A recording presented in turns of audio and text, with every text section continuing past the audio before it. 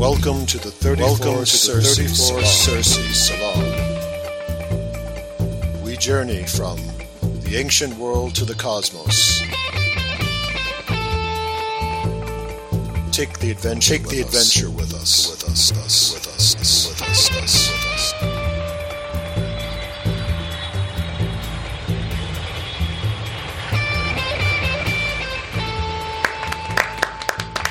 And welcome everyone to the 34 Circe Salon. This is the Parallax channel. I am Sean Marlon Newcomb, and we are going to do another installment in our series called Classical Studies 101. We are following the journey of the Odyssey, from which that phrase comes as well, of that amazing journey a person might take. And as always, if you would be so kind as to leave a lovely rating or some lovely comments on whatever podcast platform you are using to listen to us, it would be deeply appreciated. We'd love more people to join in and follow along on this wonderful trek. So, without further ado, let us bring in the man who will guide the way through this chapter, Chapter 10, the one, the only, Dr. Gary Stickle. Thank you, Gary. Welcome. Yeah, thank you. So, Gary, we are at Chapter 10. Why don't you give us a recap of the previous chapter and then jump right in? Well, the previous chapter was about Odysseus relating to this King Alcinous, his journey up to the time he arrived on King Alcinous' island. And a major part of it was his encounter with the Cyclops, the one-eyed giant. Now, Alcinous was where Odysseus had washed up on shore after being tossed about the waves, and he is embraced by some lovely maidens, specifically by the daughter of the king, Nausicaa. Right, the princess. And he finally has a place to lay his weary head, and now he's retelling his tales. So now we're at Chapter 10. So what happens in Chapter 10? Chapter 10 relates three more of the landfalls of Odysseus, and it has the sacred symbolic numbers embedded in it, as I'll discuss, because he goes to 12 places on his way home. And number 12 is in this chapter as well. Again, I'm going to be reading from Robert Fagel's 1996 translation of the Odyssey, which is very readable. He labels the chapter The Bewitching Queen of Aea, meaning... And what is the name of that witching queen, Gary? Circe. Circe, of course. Let's get some applause for her. Our matron goddess. But actually, the chapter is more than that. It has two other places he landed on prior to meeting up with her. But what do those places matter? Just kidding. Come on. Yeah. So I should have given myself a rim shot. Hold on. There you go. All right. Okay. So anyhow, I'll start up the chapter with Odysseus saying, quote, "We reached the Aeolian island next, the home of Aeolus, Hippolytus' son, beloved by the gods who never die. It was a great floating island." So in other words, it's a supernatural island because it floats. It's almost like it's a giant ship because he says, around it all, huge ramparts rise of indestructible bronze, but also sheer rock cliffs shoot up from sea to sky. The king had sired 12 children within his halls, 6 daughters and 6 sons, in the lusty prime of youth. So get this, he goes on to, the king had incest. Apparently he approved of it. Because he goes on to say, so he gave his daughters as wives to his 6 sons. How about that? Oh, good heavens. Okay. Yeah. Yeah, clearly maybe that was admissible in the Bronze Age. It's not admissible today, Yeah, exactly. That's clearly a cultural transmission that did not occur and with good reason. But anyway, onward. So anyhow, Odysseus goes to quote Aeolus' splendid palace. And he says, Aeolus hosted me in one entire month. And he pressed me for news of Troy and so on. And then I begged him to send me on my way. He denied me nothing. Now, this is what he did. This is another supernatural thing. He gave me a sack, a skin of a full-grown ox. And inside it, he binded the winds, because he was ruler of the winds, Aeolus, as Zeus, who came to gods, granted him, So Zeus made him master of the winds, with the power to calm them down or rouse them as he pleased. So inside, he lashed the winds fast with a silver cord. So he tied the bag with a silver cord. But yet he set the west wind free to blow us home, to blow my squadron home. So Odysseus had 12 ships, another sacred number of 12, Right. And we've talked about the sacred number for the listeners. We have an episode on the sacred symbolic number system as theorized by Gary, and you can look for it in the earlier podcasts. And then here's another sacred number. 9 whole days we sailed, 9 nights, nonstop. And on the 10th, another sacred number, our own land hove into sight, meaning Ithaca, okay? But then his crews act up. But the crews began to mutter among themselves that I was hauling troves of gold and treasure in the bag. And so one of them says, heaps of lovely plunder he hauls home from Troy while we went through slogging just as hard. We go home empty-handed. Now this Aeolus loads them up with treasure, favoritism. Hurry, let's see what loot is in the sack. So they foolishly opened the bag. And then Homer says, they loosed the sack and all the winds burst out. A sudden squall struck and swept us back to sea, far from our native land. And Odysseus, who apparently suffers from narcolepsy because he keeps sleeping all the time, was asleep during all this. And so Odysseus says, I woke up with a start. Squalls blasting our squadron back, all the way back to Aeolus' island. Very good. So he goes back to Aeolus and his palace, and he says, and Aeolus says, back again, Odysseus? Why, some blustering god attacked you? Surely we launched you well and sped you on your way to your own land and house. And so, but then he says, a mutinous crew undid me, that and cruel sleep. So I pleaded. And so, but Aeolus wasn't going to be nice to Odysseus again, or twice. And he says, away from my island, most cursed man alive. The gods despise you. So he reviews. Wow, that's, throughout this piece, Odysseus, he's a braggart. He can be a loudmouth, but he is beset by such cruel fate at times and just the cruelty of the gods. Yes. It's really astonishing to listen to.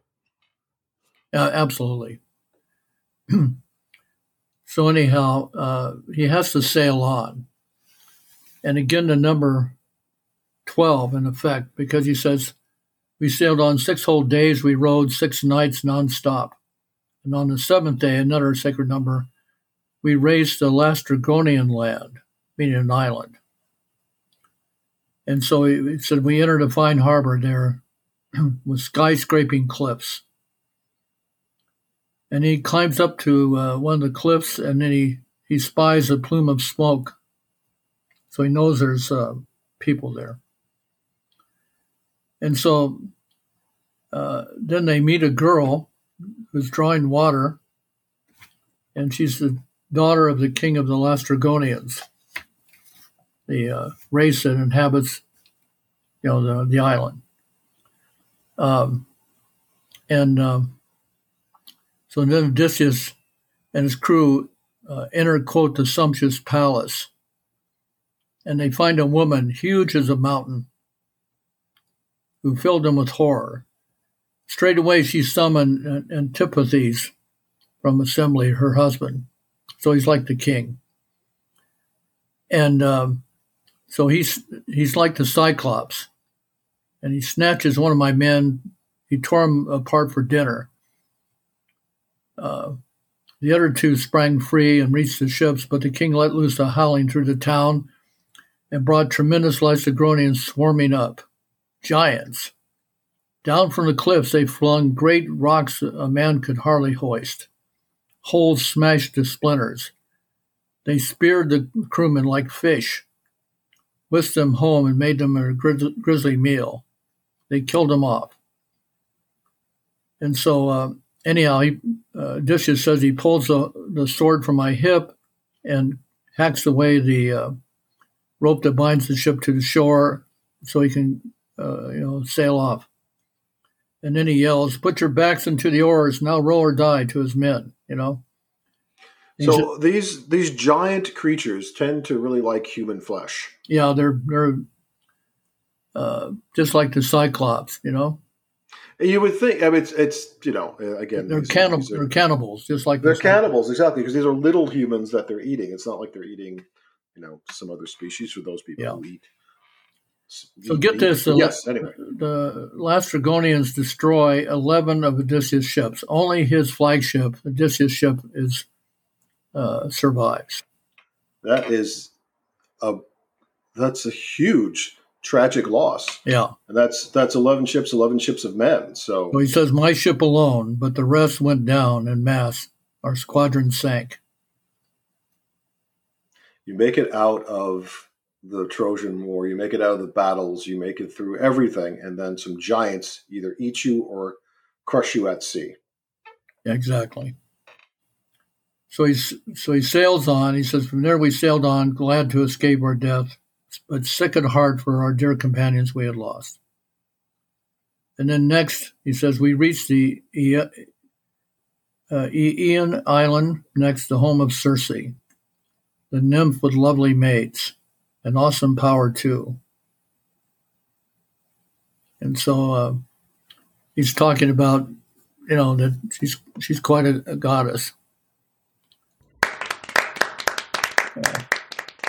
We always have to give an applause and a shout out for our matron goddess. And she is quite a goddess. We did actually on our sister podcast, Make Matriarchy Great Again, Disrupting History, we did a review of Madeline Miller's book, Circe, which was very, very wonderful book. So anyway, so now we are with Circe. We are with the magical goddess. We are with. Well, he's not quite with her yet. I mean, okay. So in other words, he keeps climbing up to high places to see what's going on these islands. So he does it again. Mm-hmm. Okay. And he says, "I scaled a commanding crag, and scanning hard, I could just make out some smoke from Circe's halls." So then he goes down to his men on the ship, and he forms them into two groups. And I don't know why, but he does. And two platoons, it's translated. He commanded one, and then he had, like his first mate, Eurylochus. He says Eurylochus led the other. And then for some reason, he puts two lots inside a helmet to decide who's going to go up to Circe. I don't know why, but that's what he does. And he shakes the helmet, and out pops Eurylochus' lot, so he sends him off first. Okay? It's like a bingo night at the Knights of Columbus. Yeah, something like that. Something like that. Okay. And so then they hike up to Circe's palace. And it says, "Deep in the wooded glen, they came to Circe's palace, built of dressed stone. But around it were mountain wolves and lions roaming round the grounds. But she had bewitched them. She gave them magic drugs. So they wouldn't attack my men. They just kept pawing us around, fawning, swishing their long tails, eager as hounds that fawn around their master. So they're acting like dogs, greeting their master, and not like the ferocious beasts are supposed to be, And then he says, we could hear Circe inside, hear her beautiful singing, spellbinding voice. And she's at her great immortal loom, so she's weaving. So anyhow, the sort of second in command under Eurylochus is a guy by the name of Polites. And so he calls out to her. He says, goddess or woman, let's call out to her now. So they hailed her and so on. She opens her gleaming doors and she invites them all in. But Eurylochus suspects something bad is going to happen, so he stays behind, okay? So she mixes a drink for them, stirred in her wicked drugs. And by the way, her drug was, I think it was called Nepenthe. Mm-hmm. It was. And so once they drained the bowls, because Greeks had drinking bowls instead of cups. And so once they drained the bowl she had filled, she takes out her wand and strikes them, and she turns them all into pigs. And then she drives them into her pigsty. Now, in defense of our matron goddess, she had been, at least the story, the legend around it goes, is that she had been really abused by the men that would land on her island. So this was kind of her defense mechanism to turn these guys into pigs to prevent them from being what we would call pigs in modern terms. So Circe would use her magic in that way. But nonetheless, it would scare the living daylights out of anyone who saw it. Actually, I think it's kind of humorous because you can't look at pigs and not smile. They just make you smile, Yeah, well, I guess that's one way. I think if you were with the other guys who turned into pigs, you might be a little bit nervous. That would be my guess. Oh, yeah. If you were on the other side, maybe, sure. And then she relishes the fact she transformed them into pigs, and she throws them acorns. So Eurylochus sees all of this, and he's just terrified. So he runs back to Odysseus' ship to tell the disaster. And so when Odysseus hears this, he takes out his silver-studded sword, according to Homer, and he slings on his bow as well. And he says, lead me back the same way you came. And then Eurylochus says, don't force me back there, Captain. Leave me here. You will never return yourself. Quick, cut and run. You translate that phrase, cut and run, Right. And the rest of us stay here and we'll escape this fatal day. But I shot back, meaning Odysseus, this is Odysseus talking. But I shot back, Eurylochus, stay here, eating, drinking, safe in the black ship. I must be off. Necessity drives me on. So he wants to go rescue his crew, okay? So it says, leaving my ship in shore, I headed inlet. And he clambering up through the glades and so on. And I was nearing the halls of Circe's, skilled in spells, when all of a sudden he's intercepted by Hermes. Now, Hermes is the messenger of the gods, and the ancient Romans called him Mercury. Right. We're all familiar with the image of it, at least anyway, right? The winged helmet, the wings. Yes, and then Homer specifies Hermes, god of the golden wand, and that wand is called the caduceus. And we use it today to represent the medical profession. It's right. Do you know why that is? It's a staff entwined by two snakes. It has little wings at the top and a ball at the top. Why did it get associated with medicine? Do you know? Oh, they thought it was associated, but it's not. So it was a mistake. Okay, it's a mistake.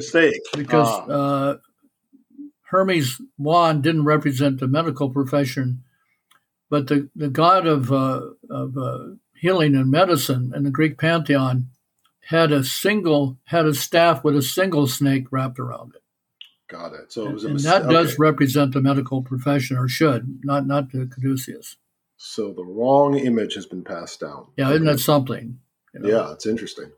There's some medical company on their vehicles, they have the right emblem. They have the single staff with one snake around. I forget what the name of the company. So anyhow, Hermes intercepts Odysseus. And he grasps him by the hand, and he says, "Where are you going now, my unlucky friend? And your men are all in there in Circe's palace, cooped up as swine or pigs, Have you come to set them free? Well, I warn you, you won't get home yourself. You'll stay right there trapped with the rest. But wait, I can save you. Look, here is a potent drug.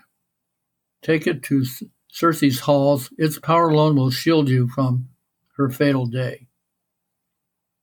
So let me tell you, all the witch's subtle craft, she'll make you a brew with drugs, but she'll be powerless to bewitch you if you use this magic herb."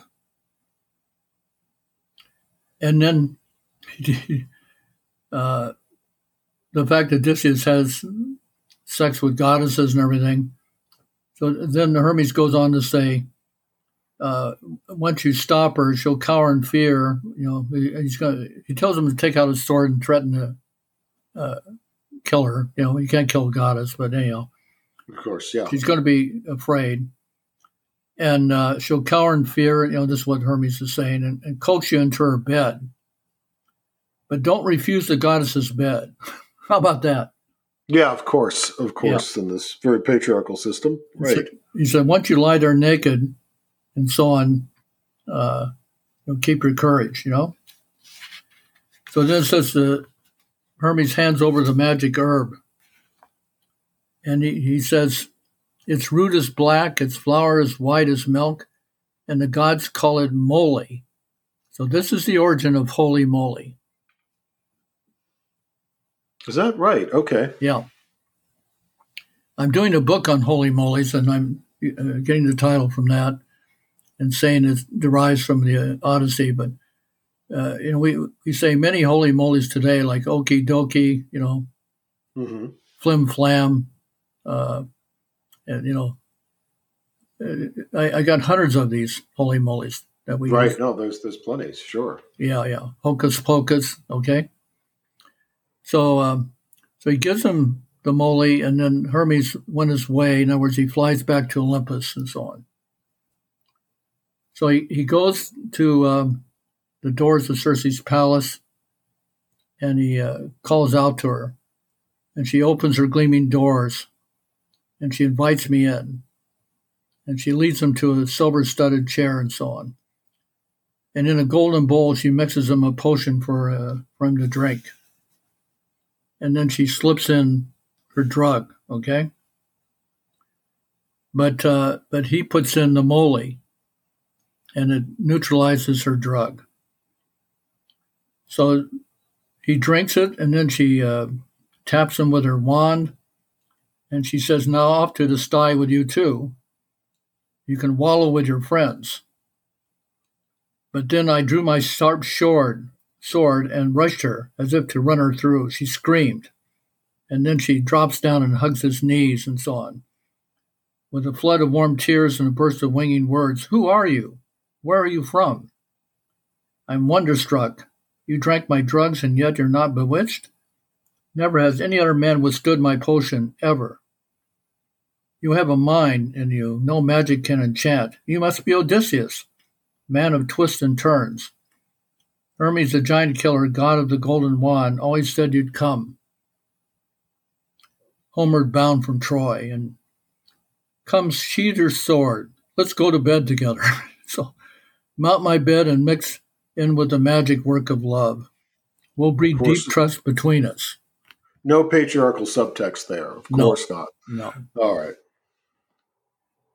And then Homer goes on to say, so she enticed. But I fought back. Circe, how dare you tell me to treat you with any warmth? You who turned my men into swine in your house, and now you hold me here as well, teeming with treachery. So once I lie there naked, you'll unman me, strip away my courage. I don't know how she's going to unman him, but that's what he's saying. Mount your bed, not for all the world. Not until you consent to swear, goddess, a binding oath that you'll never plot some new intrigue against me, no harm against me. So then Homer says, straight away she began to swear the oath that I required, never to do me harm. When she had finished, then at last I mounted Circe's gorgeous bed. I bet he did. Exactly. It's it's a true fantasy of, Bronze Age guy. So yeah, for sure. And then she has these handmaids that come, and they bring in chairs and silver tables and golden trays, and they bring in food and golden cups for drinking. But first he has to have a bath, remember? Right.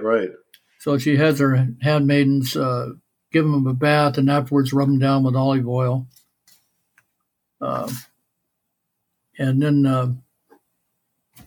then it says, Circe pressed me to eat, but I had no taste for food. I just sat there.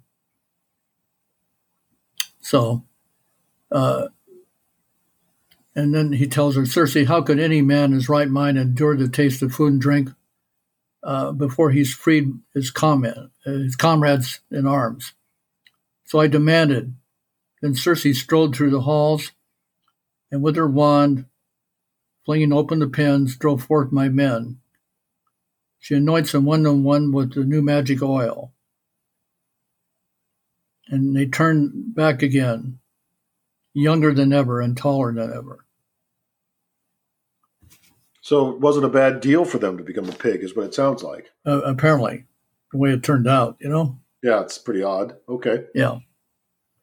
And so anyhow,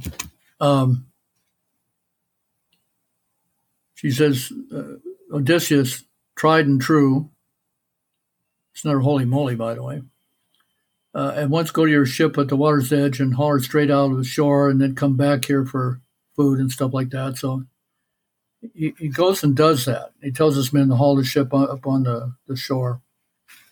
And then they go to back to the magic halls of Circe, eating and drinking and so on. Only Eurylochus tried to hold my shipmates back. Poor fools. Where are you running now? You're tempting fate and so on.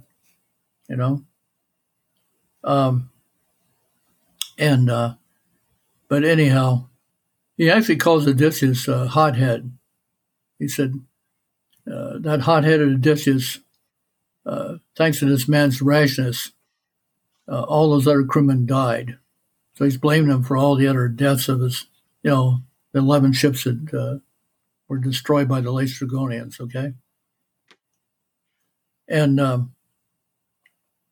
then get this, Circe then bathes, his crewmen in the palace and has them rubbed down with oil as well. So they all get baths. At least the Bronze Age Greeks were hygienic, okay? Yeah, I literally thought the same thing. I was like, they were very clean. That's been on my mind since you mentioned the bath again. They're we think of different eras not being as cleanly as we are. But this clearly was an era where people were, took care of their being. So then she wines and dines them and gets them. And so Odysseus says, so she enticed and won our battle-hardened spirits over. And there we sat at ease day in and day out till a year had run its course. So they stayed there a year. Mm-hmm. And then Homer says, but then when the year was through and the seasons wheeled by and the months waned and the long days came round again, meaning summer, my loyal comrades took me aside and prodded, Captain, this is madness, high time. We must get home at last, and so on. And so she goes up, one last time he goes up to Circe's luxurious bed, okay? And so he tells her basically what to do. And she tells him, royal son of Laertes, Odysseus, old campaigner, stay on no more in my house against your will. But first another journey calls. You must travel down to the house of death, to the awesome one, the king of death and his queen Persephone. And there in the house of death, you must consult the ghost of Tiresias, the seer, meaning a prophet of Thebes, the great blind prophet. Persephone has given him wisdom, and he will tell you how to get home. So that's basically how the chapter ends. Well, thank you, Gary. Thank you. So therein is another another episode of the tale of Odysseus and his journey home. There's Odysseus winding his way back. Let us thank Dr. Gary Stickle for guiding us today. Thank you, Gary. Thank you. And I thank you all for listening. I'm Sean Marlon Newcomb. This is the 34 Circe Salon. This is the Parallax channel. We're doing Classical Studies 101. This was the Odyssey, Chapter 10. We will be back again soon. God bless.